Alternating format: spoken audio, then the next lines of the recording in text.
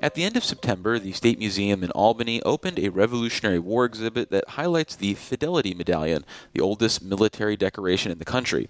The special presentation also highlights the betrayal of the fledgling nation by Benedict Arnold.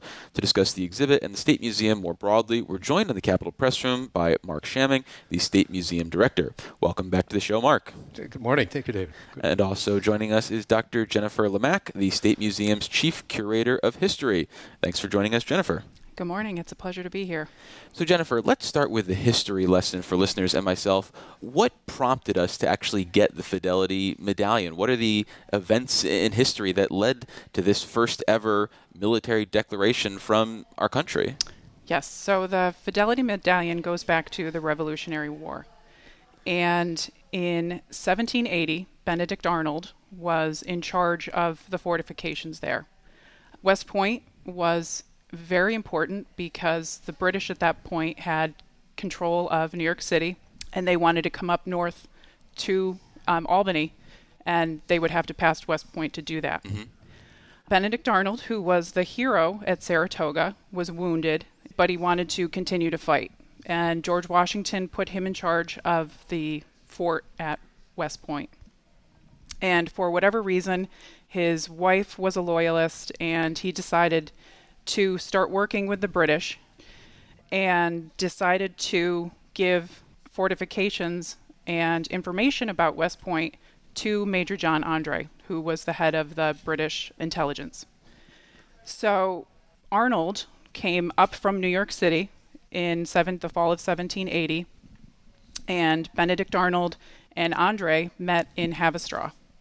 And at that point, Arnold gave Andre information on the fortifications, how many troops were there, and passes to get back to British lines. Basically a roadmap to taking the fort and eventually moving northward. Correct. So Andre had come up on a boat, and it was parked in the Hudson River. The boat took fire and started to kind of skedaddle back south, which left Andre no way to get back. Okay.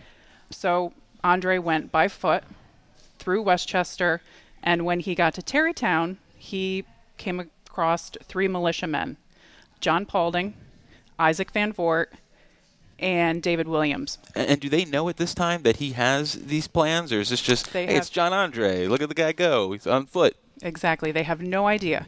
And they have a conversation, and the three militiamen ask him something, and he responds with kind of a very British term. Like they said, "What party are you with?" And he said, "The Low Party." And that kind of gave them pause. Did he call soccer football too? Yeah, exactly. So they investigated, and they found these papers that were hidden in Andre's boot. The papers, which are now in the State Archives collection, kind of gave all the information about the fortifications at West Point. So after Andre was caught, information went to George Washington and Benedict Arnold at this point, because at this point nobody realized what Benedict Arnold had done. And the information crossed paths, so George Washington went to West Point, and Benedict Arnold hightailed it down to New York City and behind British lines so he could be safe. And then when kind of everything was discovered, Andre was taken into custody by the colonists, and Benedict Arnold kind of stayed behind British lines for the rest of the war. And so the American government, or what it is at that time, then created a medallion to recognize the three men who were skeptical of British terminology? Yes. So the three men who captured Major Andre received this medal from George Washington and the Continental Congress. It was the very first military medal given by our country, and it's considered the oldest military decoration. So now at the State Museum, are you displaying just the medallion and the papers? Do you have a larger context about Benedict Arnold and the turncoat that he was? What can people expect to see if they venture to Albany to check this out? So they can come and see the medallion. The papers, which, because they're paper, they're not out. We had them out a couple weeks ago for the start of New York State History Month. So they have the medallion, and then we also have links to the great chain that went across the Hudson River. Yeah, can you explain what that is? It was only recently, I think, when talking to my producer, that I was even made aware of the chains as kind of like a military defense system. Yes, it's so simple, but it was perfect. It was a gigantic chain. Each link is 2 feet in length, and it weighs between 140 and 180 pounds. And it linked one side of the Hudson River to the other just below West Point, so ships could not sail up to West Point and ultimately get to Albany. And so all of this is part of the new Fidelity Medallion exhibit, the treason at West Point, right? Correct. So, Mark, what do you hope that people take away from something like this? What do you think is the larger message, if any, that the museum is trying to instill with visitors who come and check this out? Yeah, well, as Jennifer talks about, what's great about museum work is that so much of history can be embedded in a 3-inch object, right? We use that to tell these stories, And actually, it's the only one that exists. The other 2 went missing years ago, and it's got this great history in American government. But it opens the door to knowing more about the Revolutionary War. We're coming up on the 250th celebration of recognition right. of the Revolutionary War. There's a commission in New York State that's coming together. So it's one of those chapters. I mean, when people hear the name Benedict Arnold, what do you think? Eggs Benedict. That's right. I think traitor. Oh, okay. Sorry, I'm still hungry. I haven't eaten yet. It's morning, right? So, there's an enormous story here with a couple of giant chain links. I mean, many people don't know about this chain that went across this very wide part of the Hudson River. And then we have them in the collection. And that's why we collect things, as with the archives. These papers that were in Andre's boot were written by Benedict Arnold to attack West Point. And also, Andre was executed the next day, correct? Mm-hmm. And so there's also a reproduction of a drawing he made of himself the night before he was executed. So there's tremendous stories, chapters built into these few objects. It's pretty iconic to see. And Jennifer, how did the museum actually get the Fidelity Medallion that still exists? The medallion descended in the Van Wart family, and it was the prized possession of Ray Faith Van Wart Robinson, who lived in White Plains. She passed away in 2020, and her one wish was that the medallion go to a public institution that will not lose it and will make it available to the public. So the State Museum fits the bill.